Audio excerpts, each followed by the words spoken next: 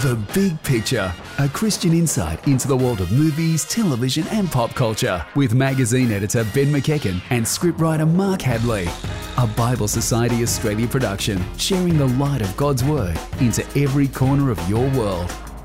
Ho, ho, ho, I'm Ben McEachen. And I'm his adorable elf, Mark Hadley. Welcome to episode 91 of The Big Picture for the week beginning December 26. It's the end of the year, people. The last episode of The Big Picture. For 2016, we wish you a Merry Christmas. Oh, yeah, sorry, and just for this year. much later in the show, we're going to wish you a happy top 5 of Christmas crackers. Yes, the big Boxing Day movies for the whole family are ahead. We've got Moana and Red Dog 2. And plenty more to come, Mark, on this Christmas Day night. It's not Christmas Eve. That was last night, wasn't it? Christmas Eve. Tonight's just Christmas night, It's right? Christmas night. Nice to see you, blokes. Out of all the things that I could be doing here, and welcome, Sam. Merry Christmas to you. Thank you very much. Out of all the things I could be doing on Christmas night, what better thing could I be doing than spending it with you? I agree. Rather than slipping into my usual food coma, I'm in fact here enjoying your bright, festive faces. And where you got that cardigan, Sam, I will never know, but clearly someone loves you too much. It's a bit itchy. Well, It's a little bit itchy. Sam, to somehow describe what you're wearing is very difficult to do, but you look like a one-man Christmas tree / Christmas magic miracle happened all over your cardigan. It doesn't light up, but there is glitter all over it, and I don't know what even it is. It's an ugly Christmas sweater, and I love it. So. Yes. Merry Christmas. All right. I particularly like the shoulder pads, by the way. Very No, masculine. there's actually only one shoulder pad. Anyway, let's cut to the chase and find out what is coming out in cinemas, because tomorrow's Boxing Day. Yeah, it's pretty much the biggest day on Australia's movie calendar, and we're going to be talking, as Mark said, about Moana and Red Dog 2, Red Dog True Blue, a bit later in the show. The other major choice for the whole family opening on Boxing Day is Sing, which is an animated musical about animals in a talent contest from the makers of Despicable Me and Minions, and you get a big vocal cast in this, everyone from Matthew McConaughey to Reese Witherspoon, Scarlett Johansson, and Parks and Recreation's Nick Offerman together for the first time in an animated musical called Sing. I reckon that's going to go pretty well at the box office. For the adults, there is also coming out on Boxing Day, Brad Pitt, Marion Cotillard in World War II drama Allied, as in, is she an ally or is she an enemy? Find out on Boxing Day. And there's also Why Him, as in why him ? It stars Breaking Bad's Bryan Cranston versus James Franco, who's looking like he's playing some sort of son-in-law from hell. I think they're trying to tap into what Meet the Fockers did. I'm sure you guys recall back in 2004, when Meet the Fockers came out on Boxing Day, it smashed it, and it was the highest grossing film in Australia. It beat The Incredibles on Boxing Day. Which is kind of amazing, yeah. Yeah, so I think it's going for the same kind of parents-in-law fighting movie. Will it win on Boxing Day? Oh, so everybody's got something to identify with at Christmas. My family gets on quite well. Thanks for asking. Yes, well, I'm glad I did. Mark Hadley, there's not much on the TV other than cricket at the moment. Tell me there's something else to watch. Au contraire, my friend. There is the biggest television event of the year.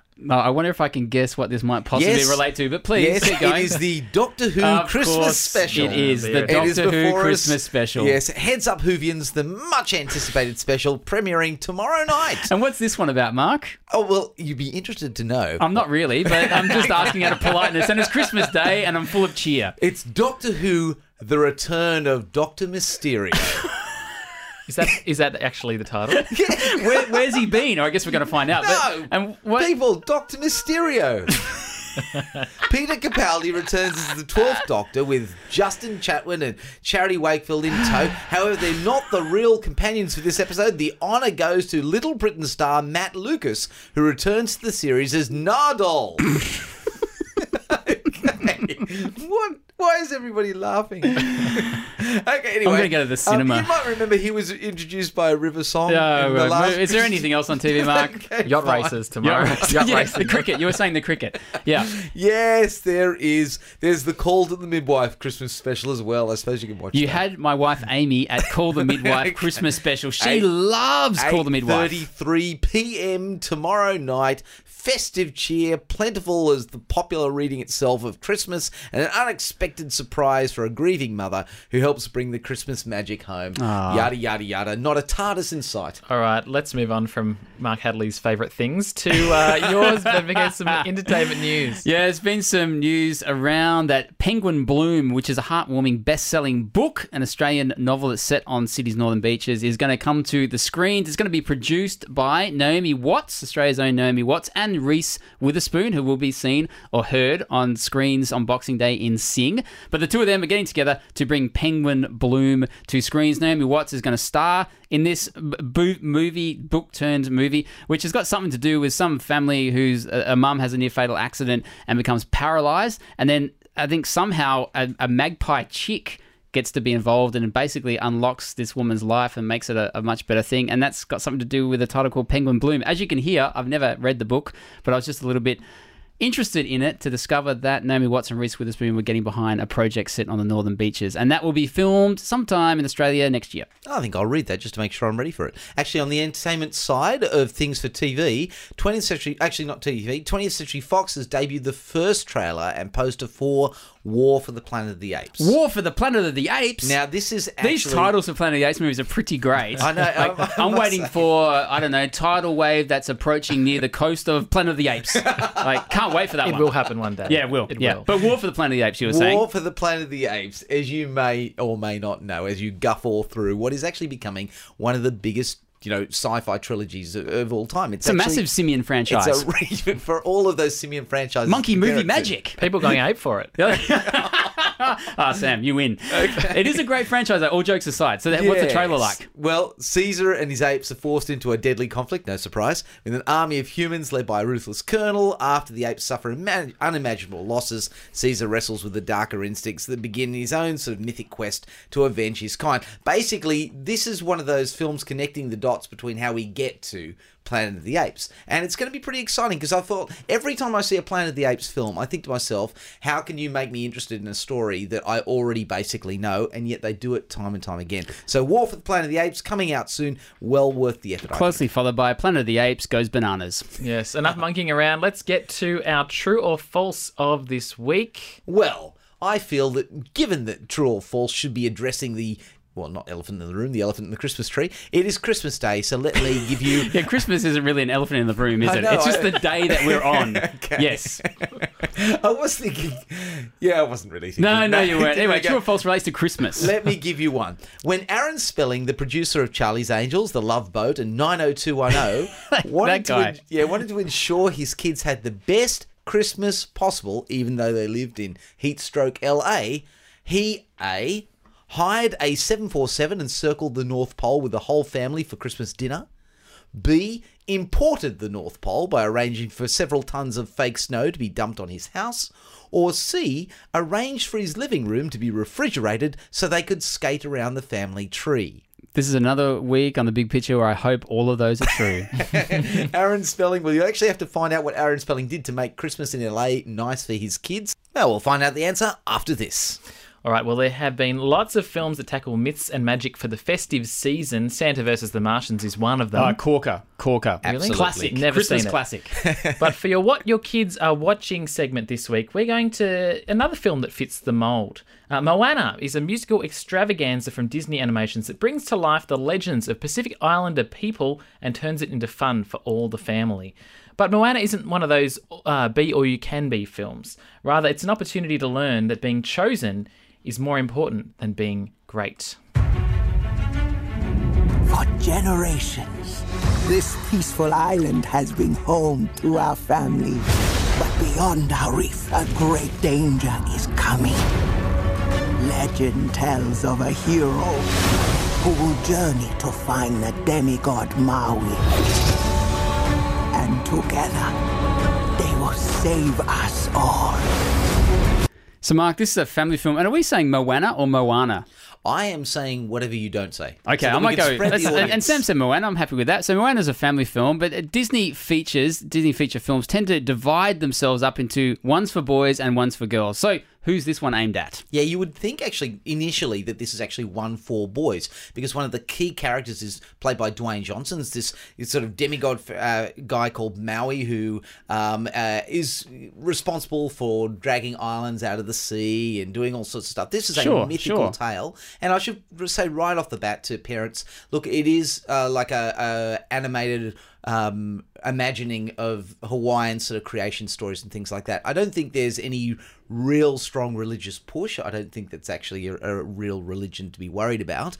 But that said, you should know that it does feature quite prominently in the story. Yeah. And yet this is actually not ultimately a boys' film. This is a princess film. Disney makes princess films every couple of years. They do. And it's well aware of that. And Moana is the daughter of the chief. And it's even a joke that she doesn't like the title of princess, but that's who she is. There's lots of songs that'll certainly give Frozen a run for its money. Something's going to take on Frozen. Oh, look, at the beginning of this, the distributor actually stood up the front and said, look, if you don't leave the cinema tapping your toe or humming one of these songs, and, you're used to that sort of like hyperbole, but I went out thinking there was about 2 or 3 songs running in my head. They were great. It's a really good musical thing. So if you've got little girls in your house that love that sort of thing, they'll definitely love this film. And that's why on our soundtrack choice coming up a little bit later in the show, we will be featuring one of the songs from Moana that you think is going to give Let It Go a run for its money. Before we get there, so Moana, as you just said, like it's living in a world that's joined to the spirit world then in this Disney animated film?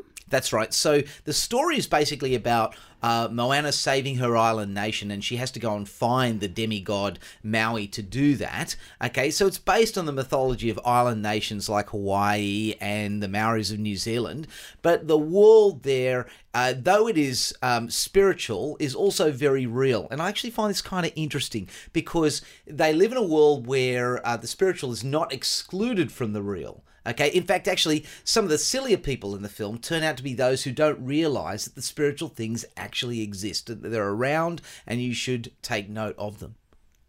All right. Well, what about this quest going on? That's nothing new from Disney. No, nothing new. But I've got to ask about, there's always this believe yourself mentality with Disney films. Is that the case here?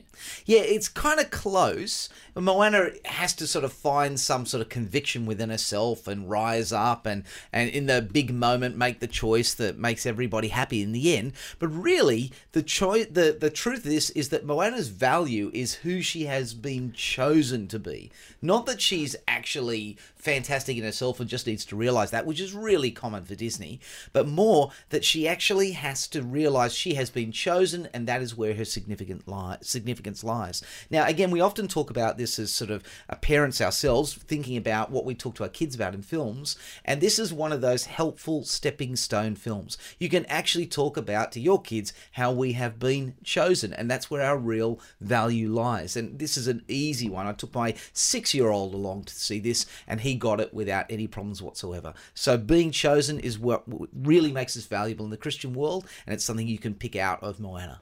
Moana is rated PG for some scenes that may scare young children. It stars Orly Cravalho. Am I pronouncing that correctly? As clearly as Moana. Cravalho, Dwayne Johnson, and Rachel House. And it does open, as we've said several times, this show, Boxing Day, December 26th, tomorrow. Now, I take us back to true or false. Yes. I bet you're excited right now to find out what Aaron Spelling did in that 80s TV god to give his kids an authentic winter Christmas in LA. Was it A, he hired a 747 and flew the family around the North Pole for Christmas dinner? Was it B, he arranged for several tons of fake snow to be dumped on the house? Or was it C, he refrigerated his living room so they could skate around the family Christmas tree? A, B, or C? C. C? B, so refrigerating and dumping snow. We've got one on each. Sam, you have clearly picked it. You're in the most Christmas spirit. Yes. It is dumping snow. He actually had a snow machine deliver tons of fake snow on their home in Beverly Hills so that Tori Spelling, she was actually a star of 90210, and her brother could have their very own winter wonderland. And the best part, I think, of this story is that Tori loved the experience so much that she did it for her own children in 2009 at a mere cost of $2 million. That's Christmas for you in LA. Wow, there you go. Coming up, more Christmas cheer. Ryan Gosling and Emma Stone in acclaimed musical La La Land. And we have found a soundtrack song that's going to be the brand new Let It Go. Welcome back to the Christmas version of The Big Picture. Christmas version. Christmas 2016. Thanks for being here. We're at Soundtrack, gentlemen. We're at Soundtrack Choice. Now, before the break, Mark reviewed a little Disney film that's going to be massive, I presume, when it opens on Boxing Day, called Moana. Before the screening that Mark went to, when he saw that film, he was told the music in it would get everyone toe-tapping, and it did, including this little number. I've been staring at the edge of the water long as I can remember, never really knowing why. I wish I could be the perfect daughter, but I come back to the water no matter how hard I try. Every turn I take, every trail I track, every path I make, every road leads back to the place I know where I cannot go, where I long to be. See the line where the sky meets the sea, it calls me, and no one knows how far it goes. If the wind in my sail on the sea stays behind me, one day I'll know. If I go, there's just no telling how far I'll go.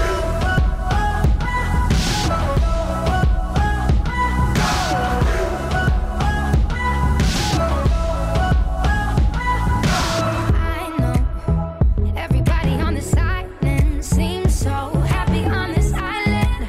Everything is by design. I know everybody on this island has a role on this island, so maybe I can roll with mine. I can lead with pride, I can make us strong. I'll be satisfied if I play along, but the voice inside sings a different song. What is wrong with me? See the light as it shines on the sea, it's blinding, but no one knows how deep it goes. And it seems like it's calling out to me, so come find me and let me know what's beyond that line. Will I cross that line? See the line where the sky meets the sea, it calls me, and no one knows how far it goes. If the wind in my sail on the sea stays behind me, one day I'll know how far I'll go.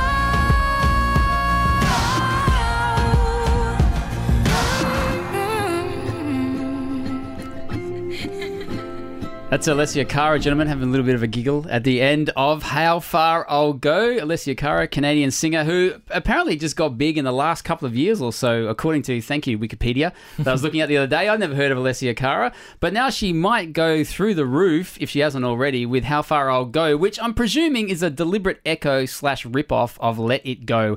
As in, maybe people putting that song together thought, what made that song go big? The word "go" The word in the go. title. If I create another song that's got "go" at the end of the title, it'll go nuts. You know, you should probably stay away from music at the career. I just don't think that's going to work. So this song is in the new movie Moana.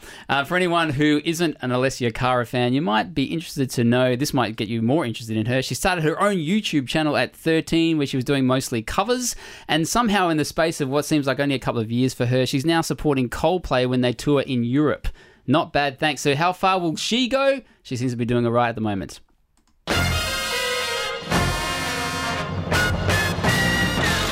Well, lads, the golden age of Hollywood. It was marked by big sets, big cast extravaganzas, and even bigger musical numbers, like Singing in the Rain, films like that. Also High Society, The King and I, to name a few. Well, this Boxing Day, tomorrow, will play host to a new take on this old favourite.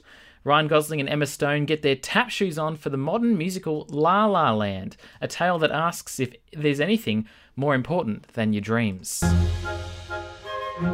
How are you going to be a revolutionary if you're such a traditionalist? You're holding on to the past, but jazz is about the future. Maybe I'm not good enough. Yes, you are. Maybe I'm not. It's like a pipe dream. This is the dream. It's conflict and it's compromise. And it's very, very exciting.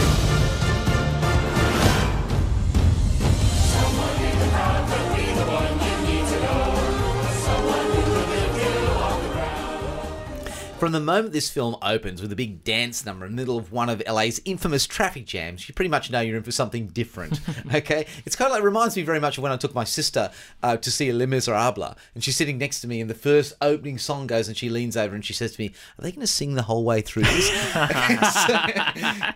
So basically, if you liked Les Miserables, you're going to get a real kick out of La La Land, because there's a lot more singing and dancing going on than you see in your average film. Actually, the distributors didn't want to say that this was a musical, but they really shouldn't hide from it. Weirdly, How were they describing it? Well, they were trying to a film with music in it. A film where a lot of people sing all the way through. When they talk, they sing. It's in fact a classic revision of the Hollywood musical. It's been expertly done, showing both the growing relationship between Emma Stone, who plays Mia, and Ryan Gosling, who plays this guy called Seb. Seb's this sort of down-his luck jazz pianist who wants to open his own club. Mia's an actress waiting on tables while she waits for her big break. And it's very much a great Hollywood model re-envisioned for the present century, all set to music as the key couple dance the night away. It's pretty amazing to watch. All right, mate, but I think a big question in the minds of people when they hear about La La Land and Ryan Gosling starring in it is, can Ryan Gosling sing? That's a fantastic question. Yeah, it is. Let's talk about something else. Look, was that an answer? Look, Ryan Gosling can dance in a way that threw me. Like, I watched him dance, I thought, wow, this guy could have had a career, as a new Fred Astaire. He's singing, they play that back a bit. He's doing more of that sort of talking style singing. Oh, that's how I like to sing. Yes. That's all right. And he does it for about 30 seconds in one particular song. But look, I tell you what, Emma Stone can sing. Can she? My goodness, has she got pipes on her. Yeah. And, that's really good in the film. So I'm just amazed at what these actors bring out. Is it the search for success that's driving the plot of La La Land? You mentioned before it's about an aspiring actress and an aspiring musician. Are they just holding out for a big break, Seb and Mia? Is that what La La Land, the point of it is? Is that what driving the plot? On the surface, that's what the film looks like. The idea that basically, here's two Hollywood hopefuls hoping to climb to the top of Tinseltown. Two Hollywood hopefuls played by big stars, Ryan Gosling and Emma Stone, but sure. If only we could be big. Yes. I wonder what that would be like. Yeah, but in fact, what actually starts to come out in the plot is more about how they live to encourage each other's dream. Okay, so, there's this point in which where Mia criticises Seb when he settles for success and forgets about his club dream. And there's another moment where Seb makes it clear to her that he's not going to let her settle for just walking away when, in fact, the most important thing that brought her here in the first place was the dream that she had. So it's ultimately more about the encouragement they offer each other than it is about to follow those dreams, than it is about the dream or the success itself. Do they do it the classic Hollywood thing where they kind of make it all nice in the end and they go away happy?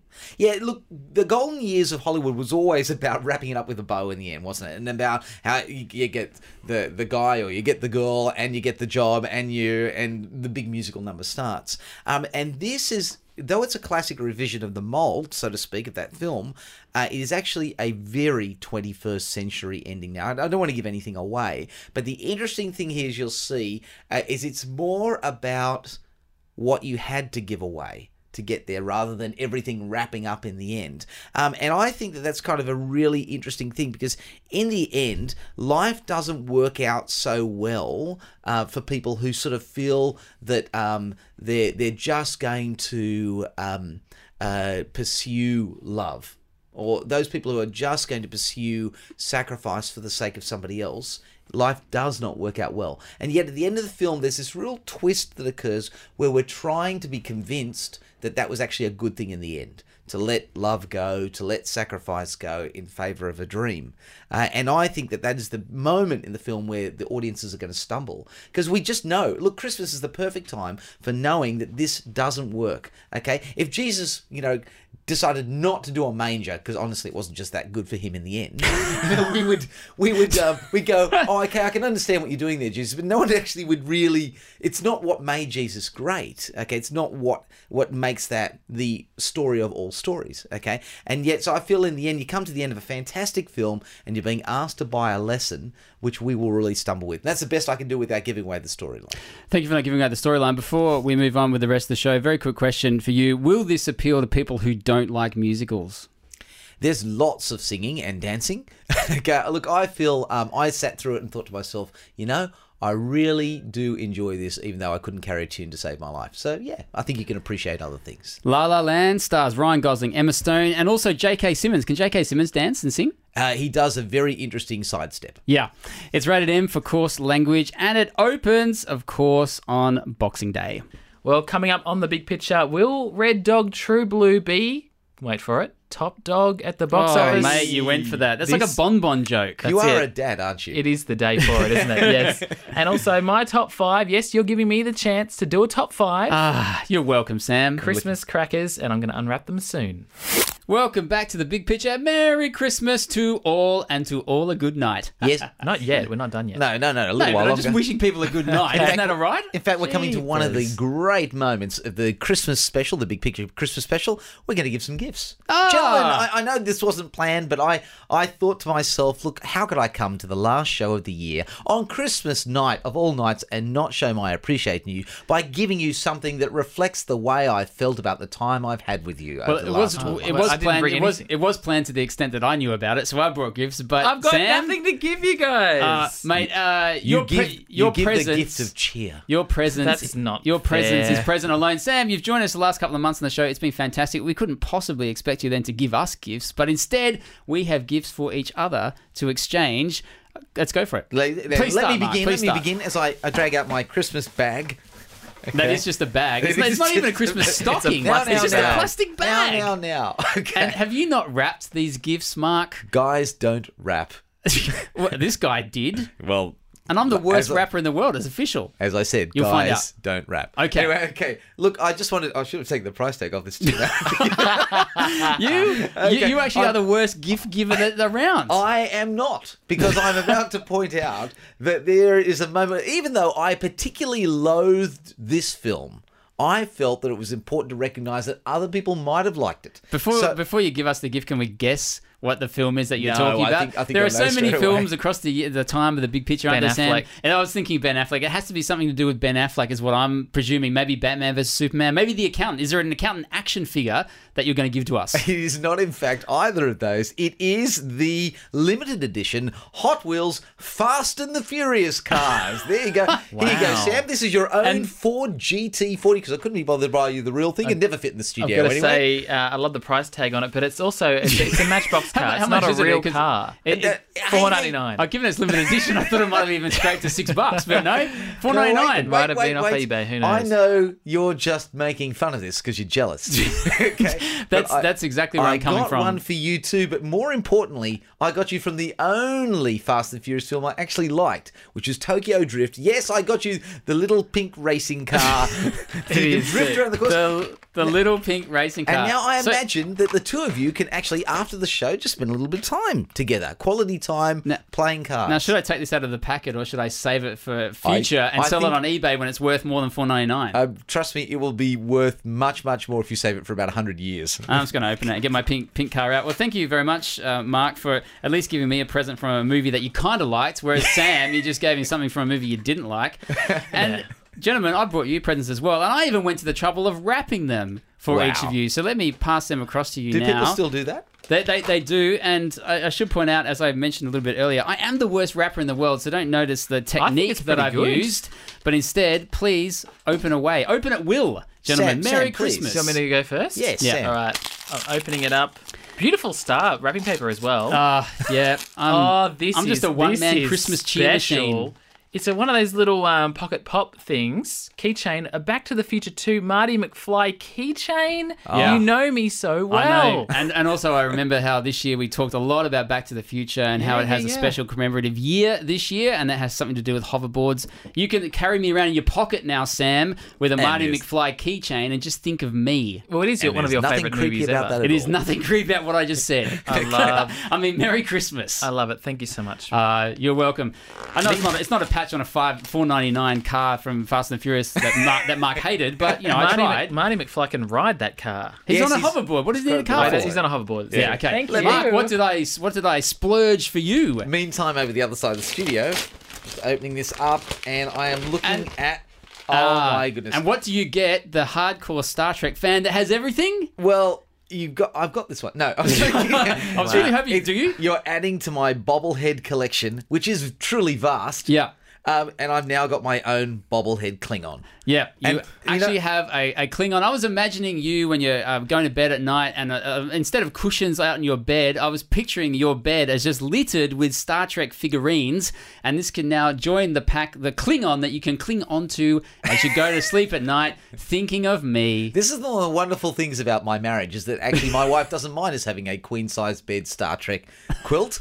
And now that we've actually, because we've got a rather large bed head, I can now line up all my bobble figures just looking down on us, nodding their heads as we go off to sleep. That's not creepy at all either. Can I ask the question before we move on? Did you look for a Ben Affleck bobblehead? Yes, you did.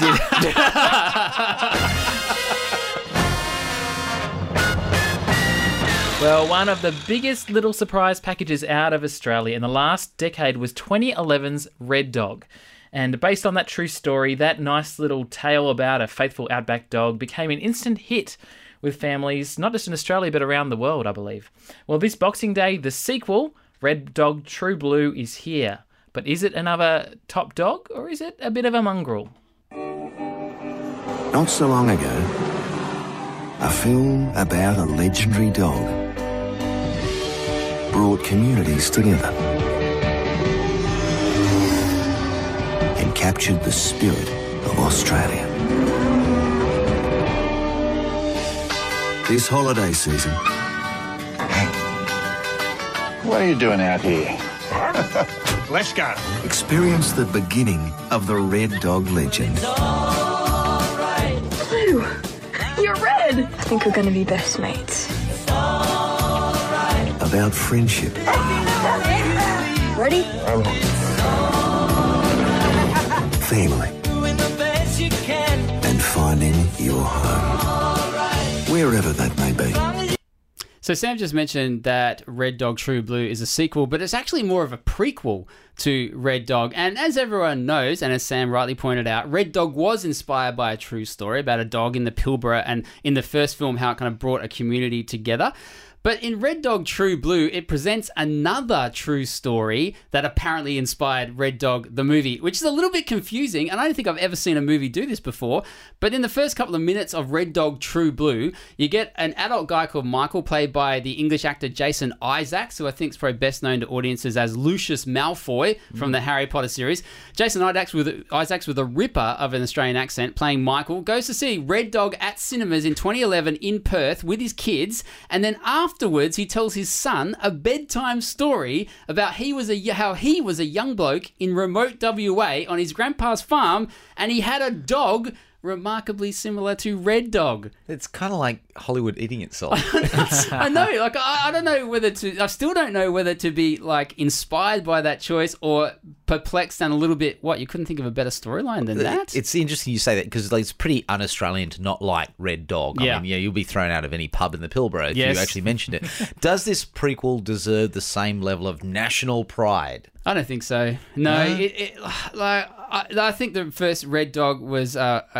It made sense to me that was a big hit at cinemas. It was such a nice film. It tapped in well, I think, in a similar way to The Castle did, into the ochre Australianness of us, where we can laugh at how broad we are, how we can kind of be a caricature of ourselves but still want to embrace that.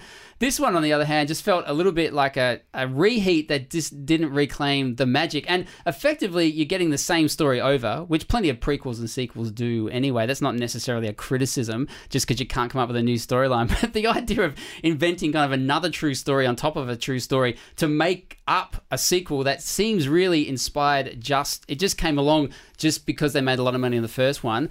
The longer the film goes along and you get young Michael going about his life on his grandpa's farm, and it involves everything from Indigenous blokes working on the property and their dream time and spirituality to other young love things and, you know, hanging out with his dog. That kind of story doesn't really go anywhere the longer Red Dog True Blue plays out. What's the dog like?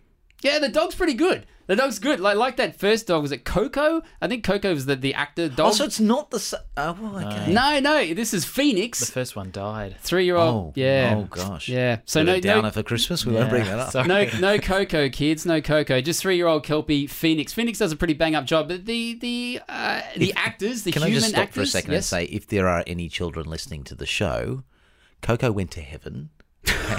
And it's okay. Let's move on back to Phoenix. Phoenix does a bang-up job. It's from the same director, Crib Stenders, who did the first film. He knows how to handle dogs and kids up on screen.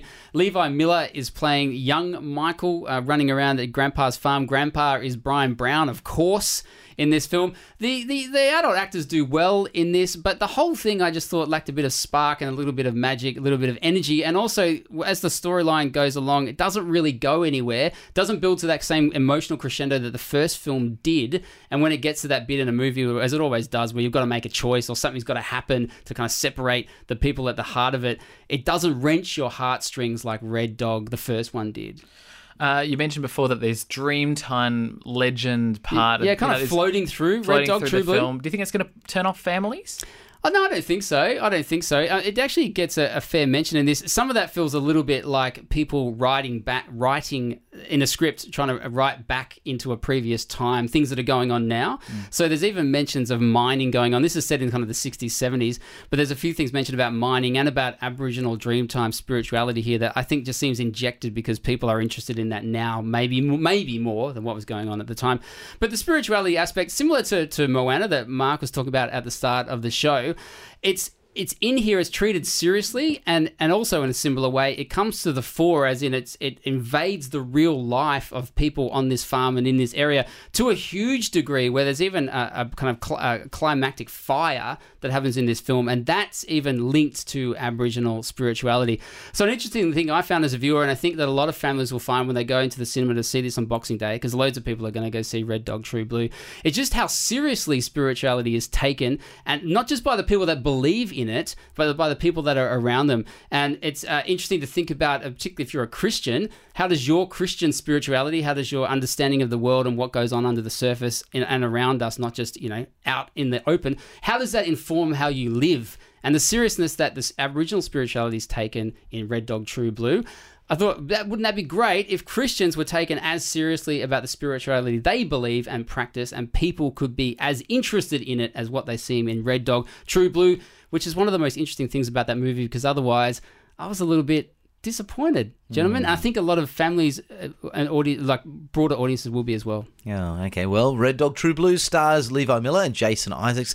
Brian Brown and Hannah Mangan Lawrence are also Phoenix. Yeah, Phoenix the dog. And it opens on Boxing Day and is rated PG for mild themes and coarse language. All right, well, coming up on The Big Picture to finish our final show of the year, I have a very special gift to you. Yes. The top 5 Christmas movies that tell you something about Christmas. Yeah. And we're going to talk about the true meaning of Christmas as well.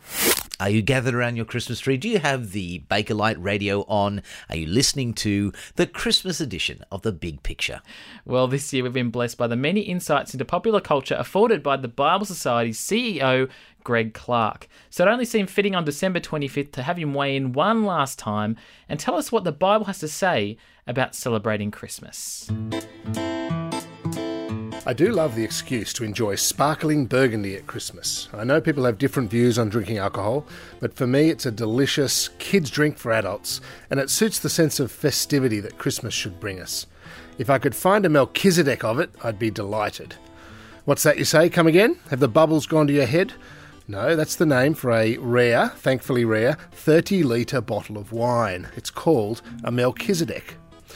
When your bottles get bigger than a magnum, which is a term most people know, the larger sizes are described using the names of kings from the Old Testament part of the Bible. You've got a Rehoboam, a Jeroboam, a Methuselah, and a Shalmaneser, and as the bottles grow, the names seem to get harder to pronounce. Balthazar, Nebuchadnezzar, and Melchizedek. There's a Goliath in there too. Well, how did this come to be? No one really knows, but there are some agreeable guesses going around. For example, the 6-litre Methuselah might have been given the name because it could age for a very long time in the bottle, just like the venerable old man of the Bible, who's said to have lived to 969 years old. Well, this is just another example of how the rich and complex stories of the Bible have seeped into our culture, running through our veins like the wines we're talking about, even when people don't know anything about the characters or the stories to which they're referring. And Christmas is always a bit like this in Australia. People who have never attended church find themselves singing things like, "With the angelic hosts proclaim, Christ is born in Bethlehem." A somewhat weird thing to do were it not for the Bible being in our veins. They are also caught carolling about Emmanuel, the desire of nations, the Son of Righteousness, all different images from the carols for Jesus himself. But if you're not a Bible reader, they sound like a completely foreign language these days. And families will be assembling toy donkeys, camels, wise-looking men wearing robes on their mantelpieces at home, having some vague idea that this is about religion, but knowing nothing about the nativity accounts recorded in the Gospels of Matthew and Luke. Well, I like the way Christianity lingers in the December experience for every Australian. I'd be really sad to see it go. But I do know that it's only on the periphery for many people, in the name of a wine bottle or a display of animals and a baby on a lounge room shelf. It would be so much more satisfying if the deeper meaning of Christmas could surface along with the residual biblical traces. By that I mean facing the idea that God became human in the person of Jesus, with all of its profound implications. How about singing "Veiled in Flesh, the Godhead See," and really being struck by what is being claimed here? Jesus is a God we can see. Well, that's when Christmas lifts to a new level, and that's a better reason than any I can think of to crack open a Methuselah and give thanks with friends and family this Christmas. Merry Christmas, everyone.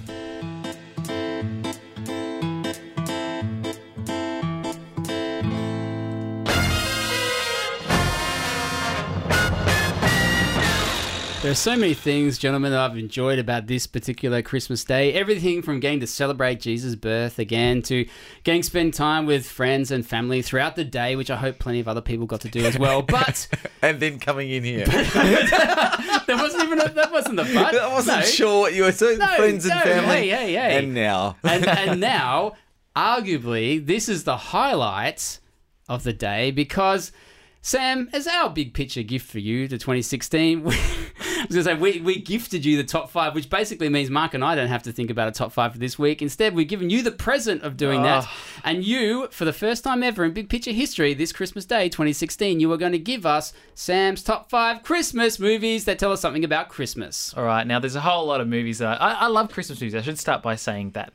And you're a guy who's in a bold red sweater that's ugly and full of Christmas stuff. I'm sweating under this. You can tell you love Christmas movies, Sam. That's it. And so there's a whole lot of Christmas movies I wanted to have on this list, but they don't really teach me a lot about Christmas. Batman Returns. That was at Christmas? That was a Christmas set film, yeah. Christmas with the Cranks, which is kind of a guilty pleasure for me. They couldn't make the top 5. Oh, surprise. So, good, Sam. I'm glad you got that on the list. That there were 5 other films that might have been better than Christmas. That might have been awkward when you got to your list and you picked Christmas with the Cranks. So if you like watching Christmas films, maybe this might give you a few to watch even tomorrow. It's okay to watch them on Boxing Day. It's okay. Christmas films that remind us something about Christmas. So shall we get started? Mm-hmm. Here's number 5.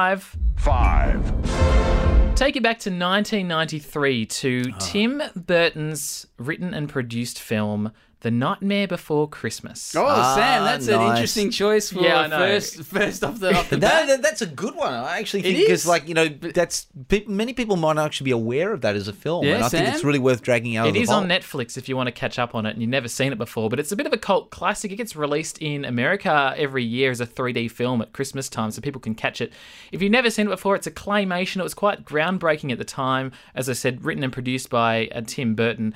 It's a film that sees this skeleton. His name is Jack Skellington, and he's the king of Halloween Town, and he gets a bit bored with Halloween, celebrating Halloween every day, decides to go to a different holiday through this portal to a different holiday town, goes to Christmas Town, and just delights in what he sees. He rejoices about it. He goes back to Halloween Town, and he's just singing about it, shouting about it. He loves the Christmas cheer. But the problem is, he doesn't quite understand what Christmas is all about. So he goes back and he brings Christmas to Halloween Town, but things don't quite work out how they should. And are you suggesting, Sam, that this is a good film for the whole family to gather around on a Christmas day, or say at this time of night? It is quite frightening. It's rated G, which really Nightmare does Before surprise me that it's still rated G, but it is not a great family film. But what I think it teaches us about Christmas is that we can get distracted from what the true meaning is and not really understand it in our shopping, as I'm sure, preparing a meal today that might have been you. And I think we can lose the focus of what Christmas is all about. So if we don't really understand Christmas, like we just heard from Greg Clarke, then maybe we just don't quite celebrate it the way we should. So that's number 5, The Nightmare Before Christmas. 4. Number 4 on the list, another unconventional choice from 1988, Die Hard. Oh, Sam. no, that's not unconventional. And why is it at number 4? Well, Mate, that's a great choice. I would say that this, if you can't spend Christmas with your loved ones, then spending it cooped up in a tower with terrorists is not a really good option. No, it's not high on the list. No. Actually, yeah. Well, that's true. If you've never seen Die Hard, it's a shame, really, because it spawned 5 films, but the first is, in my opinion, the best. Mate, it is the best. That's a fact. It is Christmas Eve in Los Angeles, and a Christmas party has been taken hostage by Hans Gruber and his henchmen. And the amazing thing I love about this film is that John McClane is this lone saviour who has to come in and rescue the people from this building. And it's a great film. Action flicks don't get much better than this. No, it's a benchmark film. But I think as far as Christmas goes, it reminds us of a bit of Jesus. He's this lone saviour who comes into this world, our world being the building, the what is the tower? Nakatomi Centre? Nakatomi Tower. Nakatomi Tower. Yeah. Comes in, rescues them, and frees these people who've been taken captive. And it's a bit like us, I guess, what Jesus does for us at Christmas time. Yeah, actually, Sam, you just drew a link between Bruce Willis as John McClane and Jesus' saviour figure. Nice parallel, because one of the big things about John McClane's character is that he's completely unappreciated for what he's doing, and most people feel like it's not a great thing. I reckon that's a great parallel with Jesus. Excellent. 3. This is my favourite film growing up as a kid. Can you guess what it might be? 1990? It's a Wonderful Life. Santa versus the Martians. No, Home Alone. Home Alone. Yeah. Now, who doesn't love Home Alone? The original, of course. That is a great, great movie. Kevin McAllister, this kid left home at Christmas when his parents go with a whole lot of the extended family to Paris, gets left behind and has to, defend his house against and somehow these that crooks. becomes a comedy. That's kind of, Home invasion with comedy. laughter. And it's really funny. It is. It's a really funny film, a classic that I love to pull out around Christmas time because obviously the booby traps are great, seeing this kid. And I think any kid around that age, which I was, can really relate to that. Being scared at home, but being the king of the house is pretty cool indeed. Did you actually assault anybody with a bowling ball? No, I was never clever enough to do that. And my parents were responsible as well. So I think those two things. But I think you pointed that out, Sam. But what this reminds me of Christmas is there's a few things, obviously. If you see the first scenes in the house where there's this extended family, it is pretty chaotic. No room left in the inn, you might say. There's that link. But also there's this great scene towards the end where this old man, old man Marley, who's this kind of crazy neighbour who ends up not being that. There's this scene where Kevin and him sit down at a church. And I think for Kevin, this is his solace. It's his place of refuge where he finds comfort. And Old Man Marley says to him, everyone is welcome at church. And I think that reminds us at Christmas time, not just that we're welcome in a church, but Jesus makes sure that we're never alone when we follow him. And he welcomes us into his family where we feel that comfort. So I think that is a fitting number 3. 2. Number 2 on the list. We're getting a bit out there. 1984, Gremlins. That's a Christmas film? Yeah, it is too. Christmas. Yeah, it is set at Christmas time. This is a great list, Sam. I know. It's a great gift of... I love 80s films. I think it's probably... that's what's clearly come out of this. Yeah. But, there's these gifts called the Mogwai, these little creatures that you can get as a pet, and there's 3 rules for them. You can't expose them to bright lights or sunlight, because they'll die. You can't get them wet because they'll multiply, and you can't feed them after midnight. But if you follow these 3 rules fine, they won't turn into these horrible monsters that will just destroy and cause havoc. And it's pretty a dark film. Yeah. It's a Christmas film. It's got some comedy to it, but it is quite scary. I don't recommend it for kids at all. But what I think it does remind us about Christmas is that it's about this gift that needs to be followed right. And I mean... I guess for us, God gives us Jesus as a gift. Yes. And not as though there's terms and conditions, but if we follow with faith, then, we've got so much blessing out of that and eternal life. So it's a gift at Christmas time. We've celebrated that today in Jesus, but I guess we need to accept that gift in the right way for it to take effect for us. And that's only at number 2, Sam. That is only at number 2. Let's go to 1. It is a more recent Christmas film. 2003, Will Ferrell. In Elf. Yes. Elf at number 1. I know. I actually rewatched this recently thinking through this top 5, and I was surprised that I'd forgotten this film is about, Buddy the elf, who is adopted as a child, he's a human, by Santa and elves, is raised by elves, kind of lives as an elf, and he decides to, as an adult, go to New York City to find his father, who he's never really connected with. And so this is really a bit of a reconciliation film between a son and his father. And I think it's easy to forget that in all the comedy and the slapstick, which is so good in this film. But that's exactly what's going on here. Buddy finds his dad. It's not a great relationship, but by the end of the film, they are reunited. And I think that's for us as two. We, as humans, are separated from God by our sin, but he welcomes us back with open arms, even though I guess the father in this film doesn't quite do that. But that's a great top choice for me at number one. And also, there's a whole lot of Christmas cheer, which we shouldn't forget about. I'm not an elf, Santa. I can't do anything right.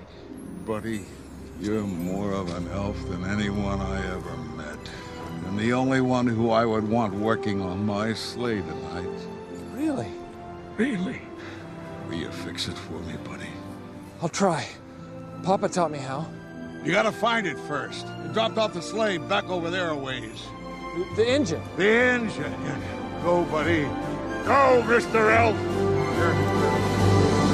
There you go. That's my top 5 Christmas films that remind us about Christmas. But we are at the end of our Christmas show. But coming up on The Big Picture, we're taking a 4-week break. We're not back till January 29. No, we're back for 2017, returning with all sorts of insights into film and TV from a Christian perspective, so you can see the big picture when it comes to pop culture. It's been an absolute pleasure, everyone, from all the team, including our dedicated producer, Maya Hadley, and our tireless cameraman and editor, Bryce McClellan, and all the crew at Hope 103.2 FM who make it possible. We wish you a happy Christmas and a blessed New Year. And in the new year, I will be Ben McKecken. And I still will be Mark Hadley. See you then. The Big Picture is a Bible Society Australia production, sharing the light of God's Word into every corner of your world.